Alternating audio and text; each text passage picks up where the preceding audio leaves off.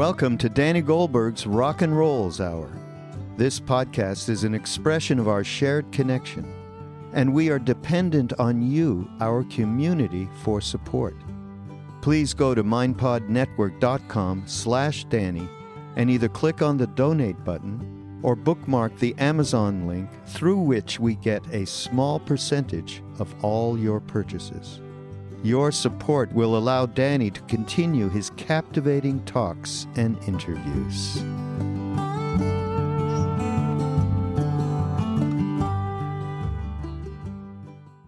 Hi, this is Danny Goldberg, and this is Rock and Rolls. And my guest today is Ben Cohen, a friend and a hero of mine.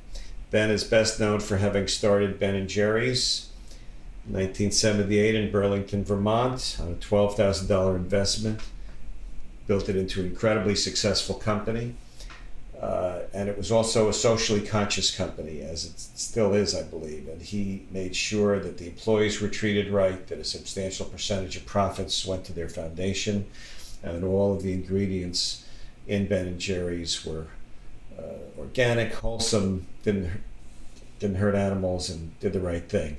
He also became a cultural icon in part because of his marketing brilliance, creating flavors such as cherry Garcia, fish food, and Wavy gravy, and has been very, very involved in socially conscious leadership. Hundreds of small companies have taken their cues from Ben on how to run socially conscious companies, and he's also been an activist involved with trying to shift federal spending away from the military into domestic concerns. In recent years, he's created Stampede, which has to do with getting money out of politics, and he's going to talk more about that later. According to Wikipedia, he is either a hippie or an ex-hippie and a notable fan of the Grateful Dead. So, knowing how accurate Wikipedia is, Ben, tell me about the values that really kind of formed you, so that when Ben & Jerry's springs to life, it stands for all of these things. Where did that come from? I think the values are essentially about peace and love, and I guess justice and equality, and you might call them hippie values. You could also call them the values of Jesus. So, you can look at me, I guess, as a hippie or a Jesus freak without the religion thrown in. I saw you a few weeks ago, and you had said that although you've been raised Jewish and bar mitzvahed, you didn't have a particularly deep spiritual connection to that. What was it in your teenage years and early 20s that really made your values so vivid? Because although they are certainly consistent with Christian traditions and the ideals that we read about in religions, they're not that vivid in the behavior of most business people. Yeah, well, I think that the problem is that people profess to believing these things, and that kindness and compassion are important to them, but they tend to they talk about it a lot on Saturday and Sunday in church or temple or mosque, but somehow when they get into the real world, there's this belief that, it's not really possible to integrate those values into business or into the way we interact with each other. And that was really what Ben & Jerry's was about, was an experiment to see if we could use business, something which has traditionally caused a lot of problems, as a tool for progressive social change. And, at the very beginning, when we started embarking on that path, we thought the odds were we were gonna fail. Now, you started with just a single ice cream shop in Burlington, is that right? Yeah, that's right. We were actually about 27 when we started a homemade ice cream parlor in an old converted gas station in Burlington, Vermont. And our intention, we didn't have any intentions at that point to be anything beyond that single homemade ice cream parlor. So in that context, what did social consciousness mean? In that context, it meant treating our employees fairly. It meant doing as much as we could for the community. And the way we did it at that time was to hold free community celebrations every year, which were kind of like community-wide picnics, where there would be relay races and stilt walking contests and three-legged races, wheelbarrow races, ice cream eating contests. We partnered with the bagel place next door. We made the world's biggest bagel. And, we, of course, donated a bunch of money to different community organizations. We donated a bunch of ice cream. We started free walk-in movies that we would show outside. People would bring their own chair. And that was what our community involvement was at that time. I mean, it's interesting that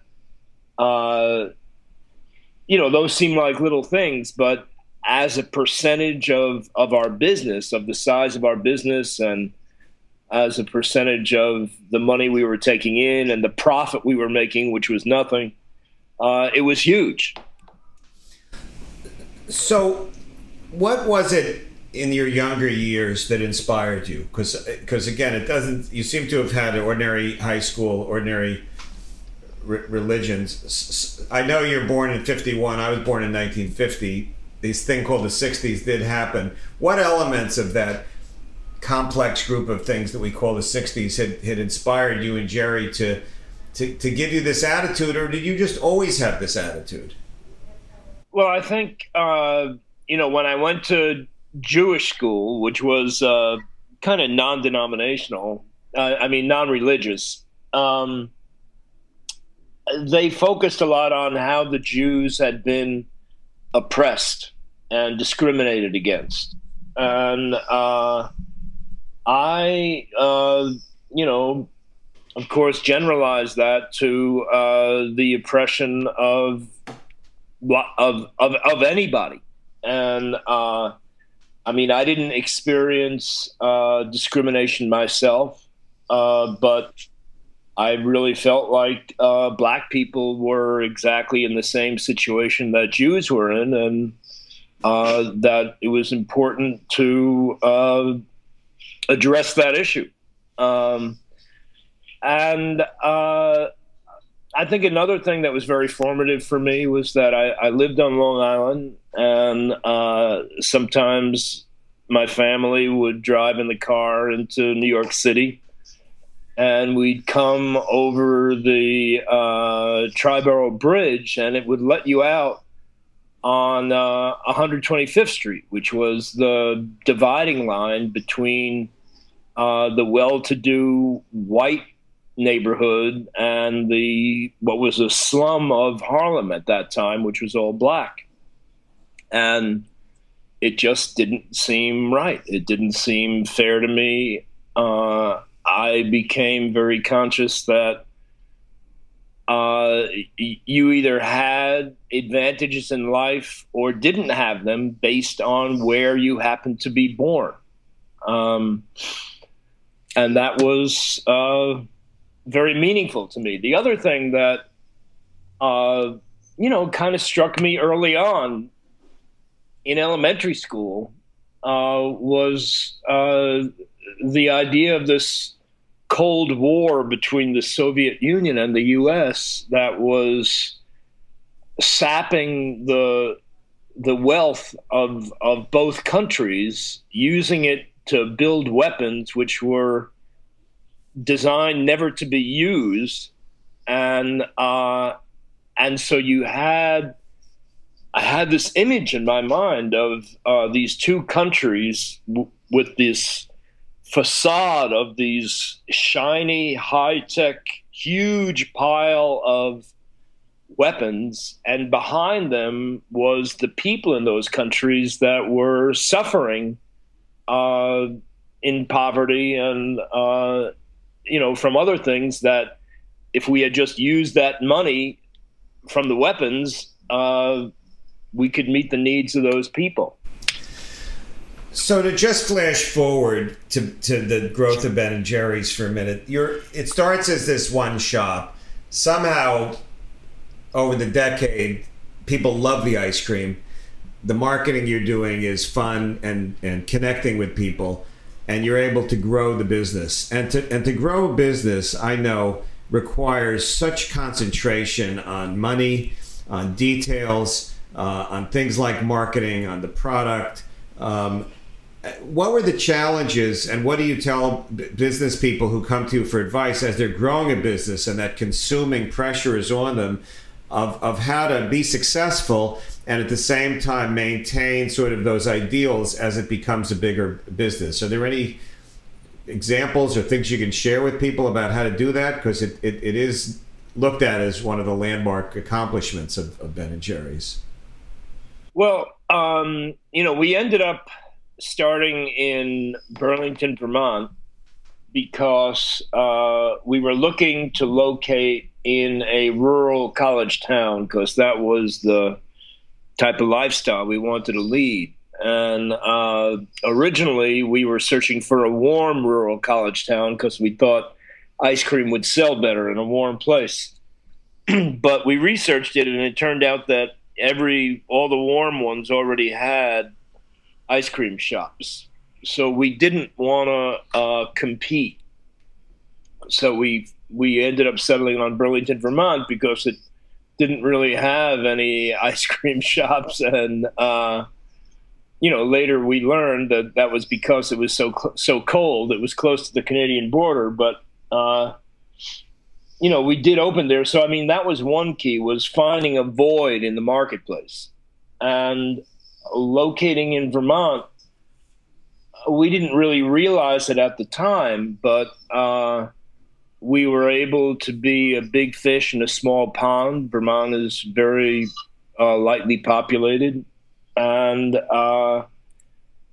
also, it happens to be a dairy state. It has this image of cows and green fields, and that helped us as well. And we ended up going into the wholesale business because during the wintertime there weren't enough customers that were willing to buy an ice cream cone and lick it on the street in sub-zero temperatures. So to stay alive, we started selling ice cream to restaurants in tubs. And then we found that, the distribution costs of getting it to the restaurants were killing us. And in a last-ditch effort to survive, we decided to pack the ice cream in pint containers and sell it to the small mom-and-pop stores that we were passing on the way to the restaurants. And that's what turned the corner for the business. At the time, Häagen-Dazs had, was the first ever super premium ice cream packed in pint containers. And it was a made-up name from a guy who had a manufacturing operation in the Bronx in New York City. And other ice cream companies saw that he was being successful, and so they figured that the way to do it was to make believe he came from a foreign country. So all these U.S. ice cream manufacturers came out with brands like Alpenzauber, La Glace de Paris, Perqueno, and into that came Ben & Jerry's. using an honest doing honest marketing. What you see is what you get. Yeah, that was the real breakthrough, and that set us apart from all the rest. And as you know, all the rest no longer exists, and Ben & Jerry's does. I think in terms of factoring in social benefits to how you run a business, the key is to make that the mission of the business co-equal with making a profit and turning out the highest quality product. So it needs to start at the very top in terms of the mission. And once you identify that and say that the purpose of my company is to meet social needs, then the idea is to factor that into every business decision that you make. Just as a regular business factors in price and quality to their decision making, we just add a third variable, which is price, quality, and impact on the community, positive or negative. So at one point you were starting to use the packaging for certain causes. You had Farm Aid was on your packages, is that right? And you did things for the Children's Defense Fund. How did you pick those causes? They all did have kind of a progressive tinge to them. And did people come to you? Did you just pick things that you believed in? What was that process like? I think in the beginning, we were picking things that Jerry and I believed in. And that was the case with definitely with Farm Aid. And then, there was another product that came out called the Peace Pop, where we were advocating shifting 1% of the Defense Department budget to peace through understanding activities. So, the Peace Pop ended up being very controversial within the company because, as opposed to, trying to raise money or generate membership for Farm Aid or the Children's Defense Fund, the Peace Pop was taking a stand on national policy, which people inside the company were calling political, and they were saying that business should not take political stands. So how did this manifest? People came into your office and complained, or there was a big company meeting, you got letters, and how did you respond to it and motivate people even if they didn't agree with that decision? Well, the interesting thing is that it was mostly controversial inside the company before we did it, when we were considering it. And there were huge debates at the board of directors level and upper level management. But once, and the specter of having this product on the shelves in the supermarkets and having right-wing organizations picketing the supermarkets and then forcing the product off the shelves was raised. And once we came out with the product, there really wasn't,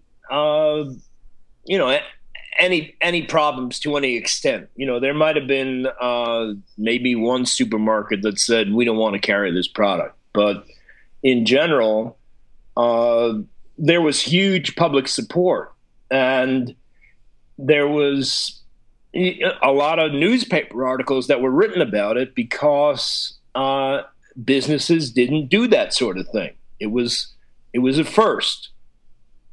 And, since that time, we did it and there were no adverse effects. As a matter of fact, it's generally believed now that it had a positive effect on building Ben & Jerry's brand, creating a point of difference, And, actually, I mean, this idea of peace, peace through understanding, building bonds of friendship between the people of different countries, that's something that in general, the majority of the population agrees with. Yeah. So at some point, I know you got involved with Bernie Glassman and became the significant catalyst to the growth of the Grayston Bakery. And to me, that's just one of the most amazing examples of the combination of kind of social activism, spirituality, helping people, and business. Could you tell that story? Yeah, it was interesting. Bernie was the leader of a Buddhist community in New York City, and he, at the time, the general feeling about Buddhism from within Buddhism was that you weren't really supposed to be involved in the world, that you were not really supposed to be working you weren't supposed to be involved in business. You weren't supposed to be involved in business, essentially. Well, or even in social action, really. It was more of an inner path as opposed to an external service path. Is that correct? Exactly. And so Bernie Glassman was this former Jewish nuclear physicist who had become the leader of this Buddhist community. And he had this idea that the Buddhist community should be active in the world, active in the community, solving social problems, and that it should have a business which would generate money to support those activities, and at the same time use that business as a way to help formerly unemployable people. Right. So he would get people that had been on welfare or coming out of jail, people whose resumes made them unemployable in terms of the normal application to most businesses. Is that right? Exactly.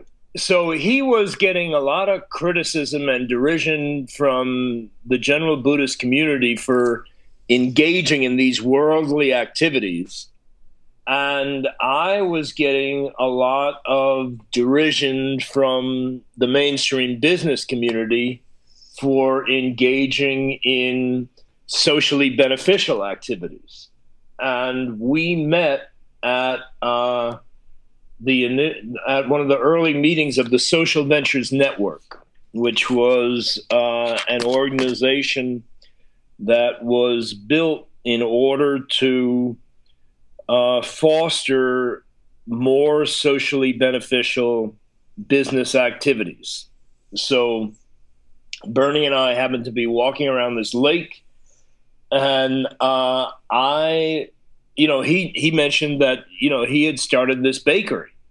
And I say, well, that's really interesting, because we are just opening a manufacturing plant, to make an item called a brownie ice cream sandwich, a Ben & Jerry's bar.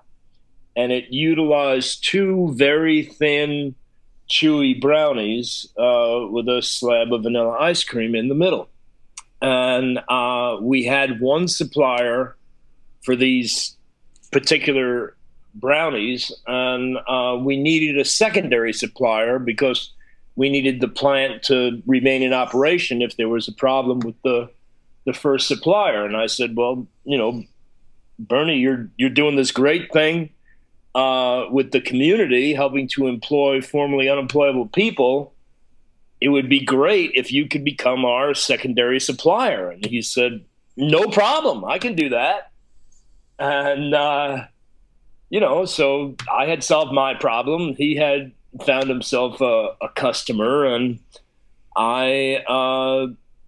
we he told me that he had a big bakery. He was making a lot of stuff, and I said okay. And we went through an R&D process, and he came up with a product that met our needs, and we put in our first order. And the first order was for a truckload, a tractor trailer truckload, which is 20 tons. and let me just say, this bakery, which is called Grayston, and it's in Yonkers, New York, to this day, it's a very small company at that time. So a truckload for them was like this unbelievable undertaking to create that. I think he had to take out loans in order to do that, didn't he? Yeah, he didn't tell me that at the time. And so anyhow, he had this walk-in freezer, and the product needed to be frozen.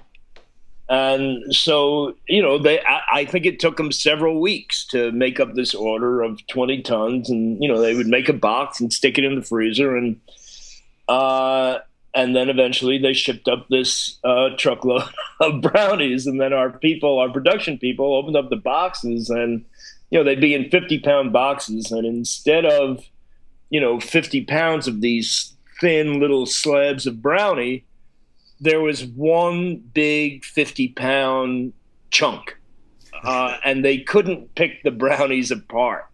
And what had happened was that they overtaxed this walk to get these hot brownies off the line, and the temperature went up really high, and the brownies all stuck together. And so pulling them apart, they just came out into little pieces. And we said, well, what are we going to do with 20 tons of little brownie pieces? And that's how the flavored chocolate fudge brownie was created, which is chocolate ice cream with little chunks of brownies in it. And that became an incredibly popular flavor. And we're selling it to this day, and we're continuing to buy millions and millions of dollars a year of brownies, little brownie pieces now from Grayston. Yeah. Grayston, for anyone who's interested, they have a website. They have taken over the course of their life thousands of people from welfare and jail to work, who then go on to have other jobs as well. And it's one of the great models in the country for doing that. And to this day, over 80% of their business is the relationship with Ben and Jerry's. And it's really an interesting thing. Bernie Glassman went on to form an organization called Zen Peacemakers, which does all sorts of things combining traditional Buddhism, where he's a Roshi and deeply schooled, with love and compassion for all living beings, which includes suffering people. And his website, and he can explain it a lot better than I can, but that's definitely one of the, I don't think there's any other business that would have number one, suggested that with him, and number two, made that adjustment when they sent you the wrong stuff.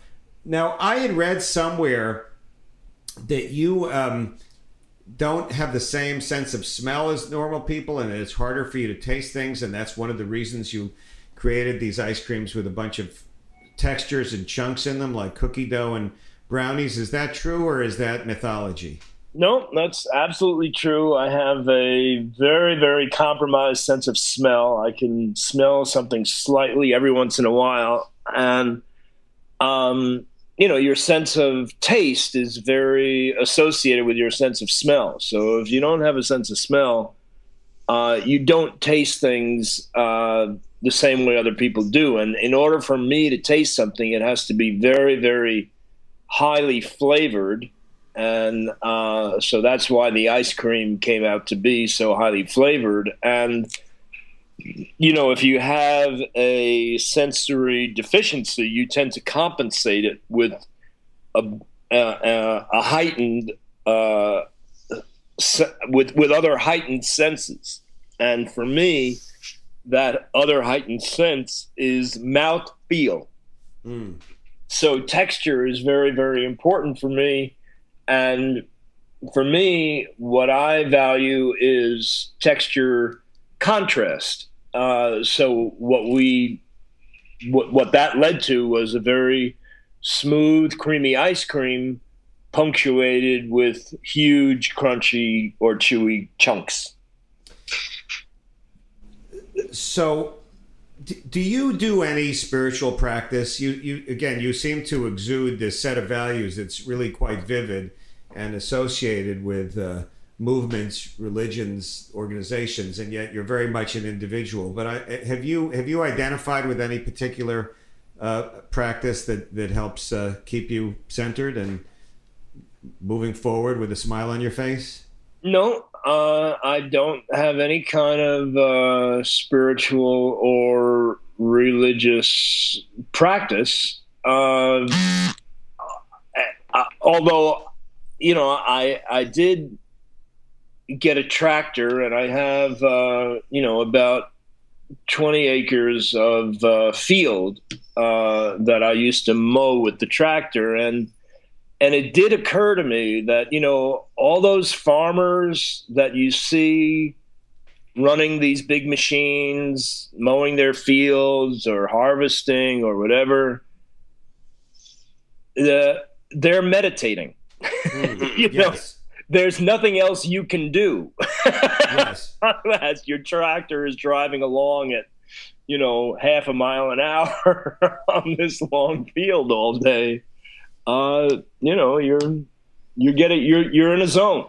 No, I actually last December visited Chris Christopherson in Hawaii, and he has a tractor that he got specifically for that reason. That he said when he's stressed out, that's what he does, is he goes out. And of course, he also likes the idea that no one can phone him. But there is something about anything that takes you away from the chatter inside your head counts.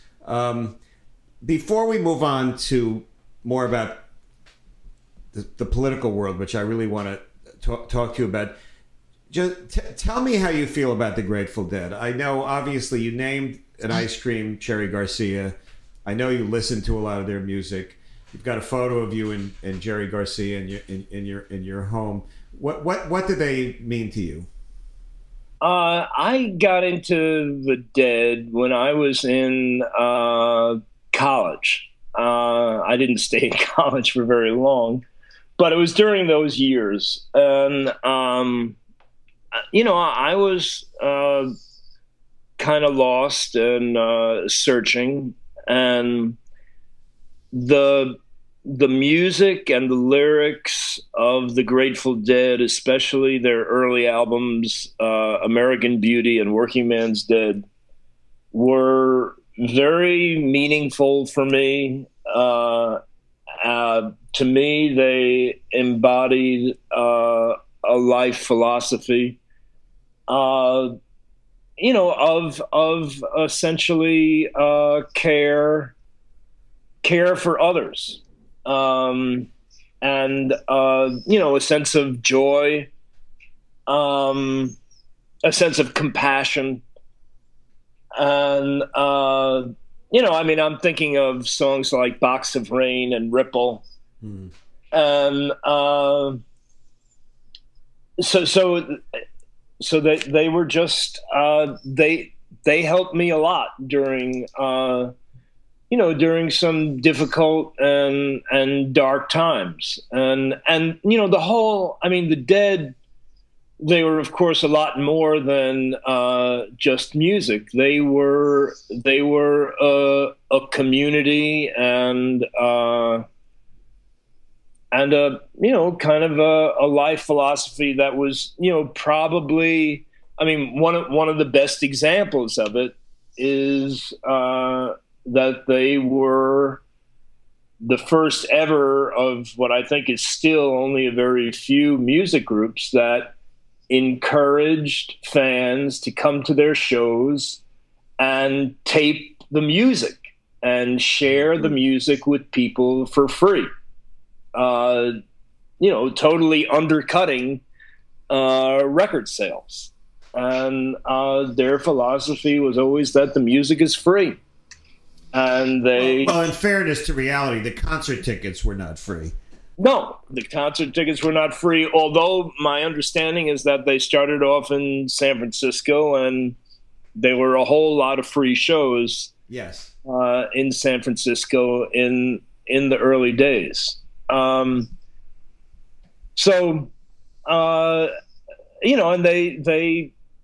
they embraced the community of fans that I guess were a lot of people. I never, spent my days following the Dead around, but there were a whole lot of people that were following them around, probably for the same reason that I liked them, was that they were a loving, generous, caring force. So, and just one more Ben and Jerry's question that I forgot, which is that, so at some point in the 90s, I think it is, you create an ice cream called Wavy Gravy. And obviously, you're looking for great ice creams, but you chose somebody that's very well known for his presence at Woodstock, kind of a hippie icon who created the Hog Farm. How did that come about, and what is your assessment of the Wavy Gravy experience? Well, first, just let me correct the record on Jerry Garcia. That Jerry Garcia was a suggestion from a customer. We got an anonymous postcard that said, we're real Deadheads and we're Ben and Jerry's fans, and you should come out with a flavor called Cherry Garcia because it would be a real hoot for the fans, and Dead paraphernalia always sells. And, Jerry and I were reading every piece of consumer mail that came in at the time, and we saw that, and I said, yeah, great idea. We've got to do this. And it was an opportunity for me to come up with a flavor that would be a tribute to Jerry Garcia and the Dead. And, it took me over 2 years to come up with a flavor that I felt would be worthy of him. It's a great flavor. It is. To this day, it's in the top 3. Sometimes it's the best-selling flavor. Sometimes it goes down to number 2, 3, but it is consistently probably the best-selling flavor of all time for Ben and Jerry's. And in terms of Wavy Gravy, did he know? Did you contact him about it? Did he approve of this, or he just lived with it? That was a situation where I came up with this idea that we should have a flavor called Wavy Gravy. And the reason why I wanted a flavor called Wavy Gravy was because I thought that Wavy was the best example I knew of someone who had taken 60s values and brought them into the 90s. With his work with Seva, which was doing cataract operations for people in the third world.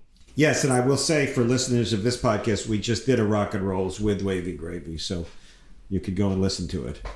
Yeah, so I thought it was just a great example of taking 60s values and actualizing them in the real world.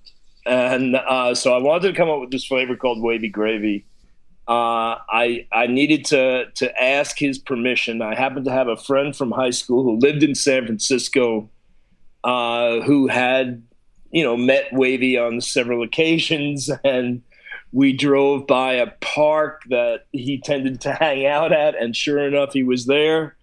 And I jumped out of the car and said, "Hi, I'm Ben from Ben & Jerry's. We want to come up with a flavor called Wavy Gravy." He said, "Wow, great.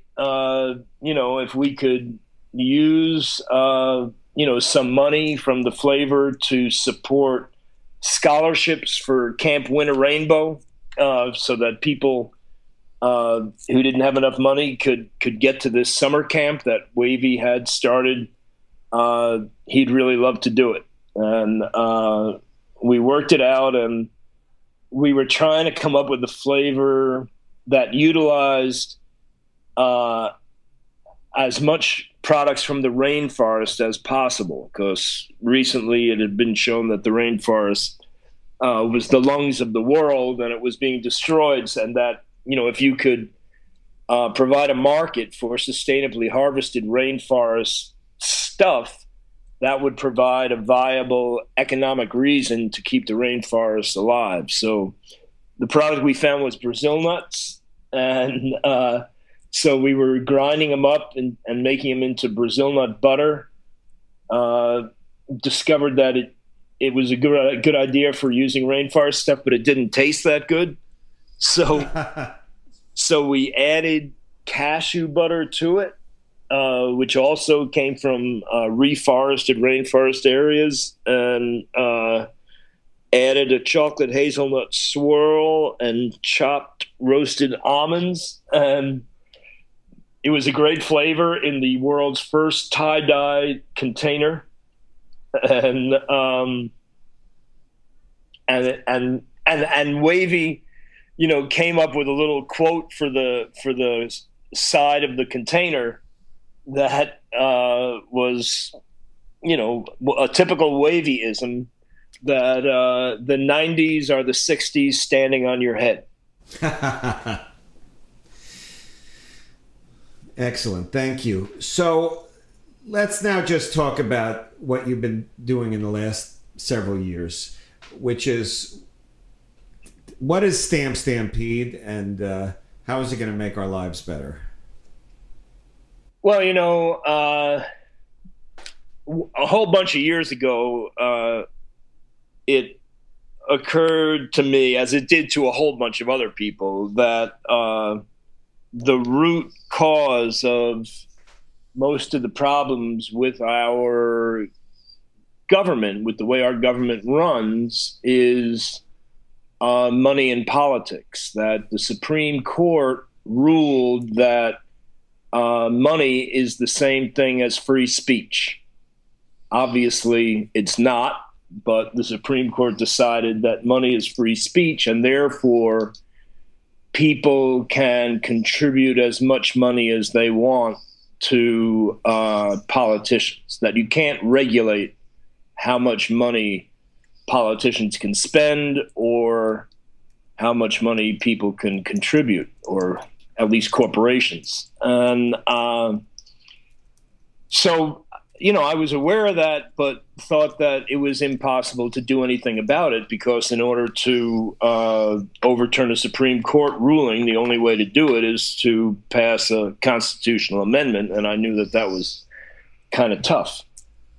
But then when the Occupy movement sprung up pretty much overnight, it became clear to me that it is possible to develop a strong enough movement to pass a constitutional amendment, especially in today's internet age. The effort to pass a constitutional amendment to get money out of politics is really the first amendment movement that's happened since the dawn of the internet age. And already there's 16 states that have voted in favor of amending the Constitution to get money out of politics.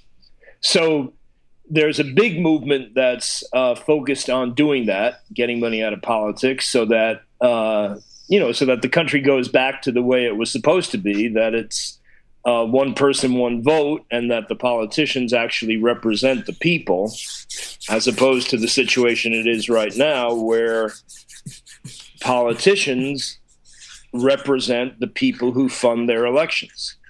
They're essentially bought and paid for. So a whole bunch of organizations like People for the American Way and Common Cause and Public Citizen, Public Campaign, are working on getting this amendment passed. And another part of this movement is the organization I run called the Stampede.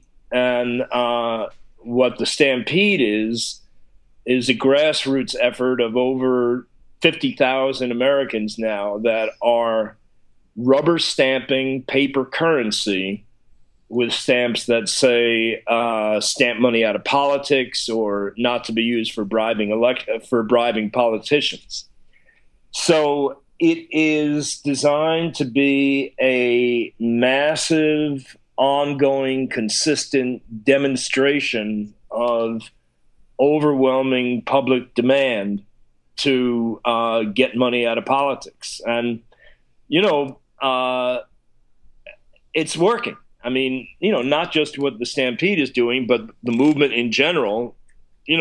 Just about every Democratic presidential candidate has come out in favor of this amendment, and several of the Republican candidates have come out in favor of the amendment and getting money out of politics as well. Yeah, ironically, even Donald Trump's rhetoric refers to the corrupting power of money. Not that I'm for him, but that is one thing he's actually useful on. Yeah, and really what we need to do in order to accomplish the changes that are needed is to work together with anybody, any organization that agrees with the particular change that we're trying to make. So, I mean, I was recently on the phone with Grover Norquist about trying to get money out of the Pentagon budget. Grover Norquist is a very influential conservative who's asked Republicans and others to sign a pledge saying they'll never raise taxes. He's considered one of the kind of pulls to the right on the Republican Party on those kinds of issues. Right. So I don't agree with him on a whole lot of stuff, but there's one area that I do agree with him on. Well, I mean, there's actually a couple. I mean, he wants to get money out of the Pentagon because he realizes it's a waste of taxpayers' money.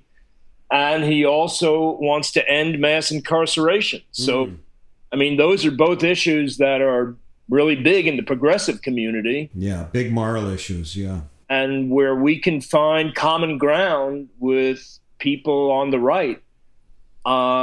We need to do it because it's the only way we're ever going to get anything done. What do you think did and didn't work about the Occupy movement? You and I were both part of you invited me to be part of your group, the Occupy Money Group, which ended up not really taking off because of the complexities of Occupy. But on reflection now, a few years later, what are your thoughts about it? What was good and what didn't work about it?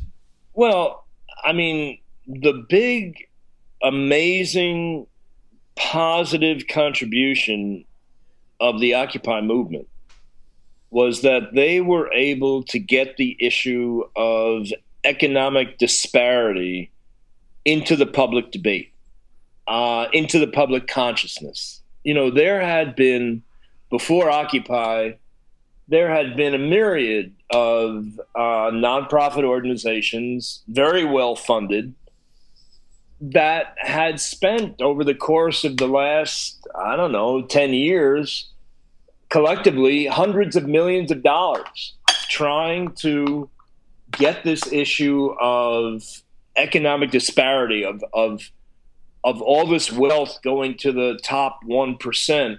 At the expense of everybody else into the public debate and eventually to change it. And what they had been trying to do for a decade, Occupy was able to do in 2 weeks. Right. We are the 99%. And it is still in the public debate. And laws are already being changed. Because of that impetus. I have no doubt that this movement to raise the minimum wage, the fight for 15, it's happened because of the fire that Occupy lit. So that's the real positive part of it, and it occurred in the first 2 weeks of the movement. The negative part of it was that there was no structure. It was designed to be a very flat, non-hierarchical organization, and it was run in a direct democracy model of general assemblies where anybody had the right to decide, and all decisions were made by consensus. And what happened was the structure was set up for a group of 200 people that was occupying a park in New York City. And the structure actually worked pretty well for a group of 200 people in a park. They did not expect that it was going to become a national and worldwide movement. And so it didn't have the infrastructure that was necessary for it to last. But there were a lot of people that were part of Occupy that became empowered through Occupy, that learned about a lot of the problems and in the society, but they also learned about a need for structure and infrastructure. So there's a bunch of people who were brought into the Occupy movement that are still activists today, that are working in a more long-term, structured way. The other thing that is clear to me about Occupy is that the Black Lives Matter movement is structured in very much the same way as Occupy. There really are no leaders. Well, there's no national leaders of the Black Lives Matter movement. There's no infrastructure. It's a network, which is really a new type of structure that has been facilitated because of the internet. And clearly, the Black Lives Matter movement has been incredibly successful, just as Occupy Wall Street was really successful. So it was an antecedent to that. Just to turn the corner in the conversation again, you had said to me that at some point a few years ago you decided that you were going to lower expectations for you, and that's worked out well for you. What did you mean by that? Well, I think for the first part of my life, I was very focused on. I had very, very high expectations of myself and of the business, and I was very critical of myself and of the business, and I didn't dwell on the things that were going well. I dwelled on the things that were going poorly.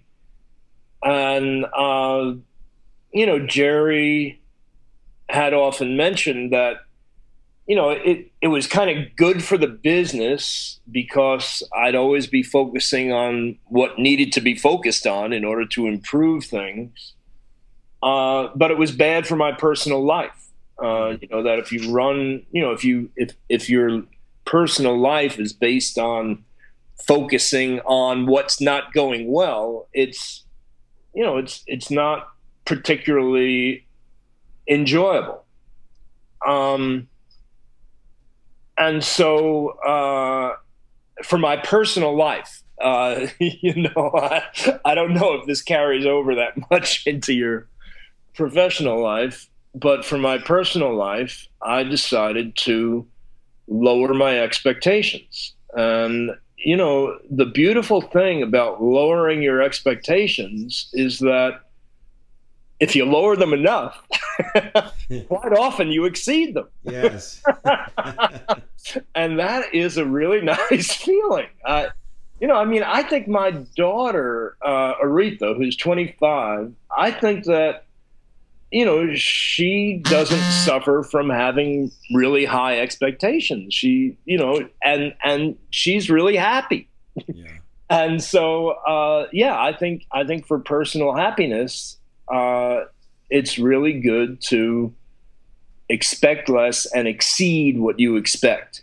So I started that life philosophy. That was going really well. And then I added a corollary to it, which is assume the best.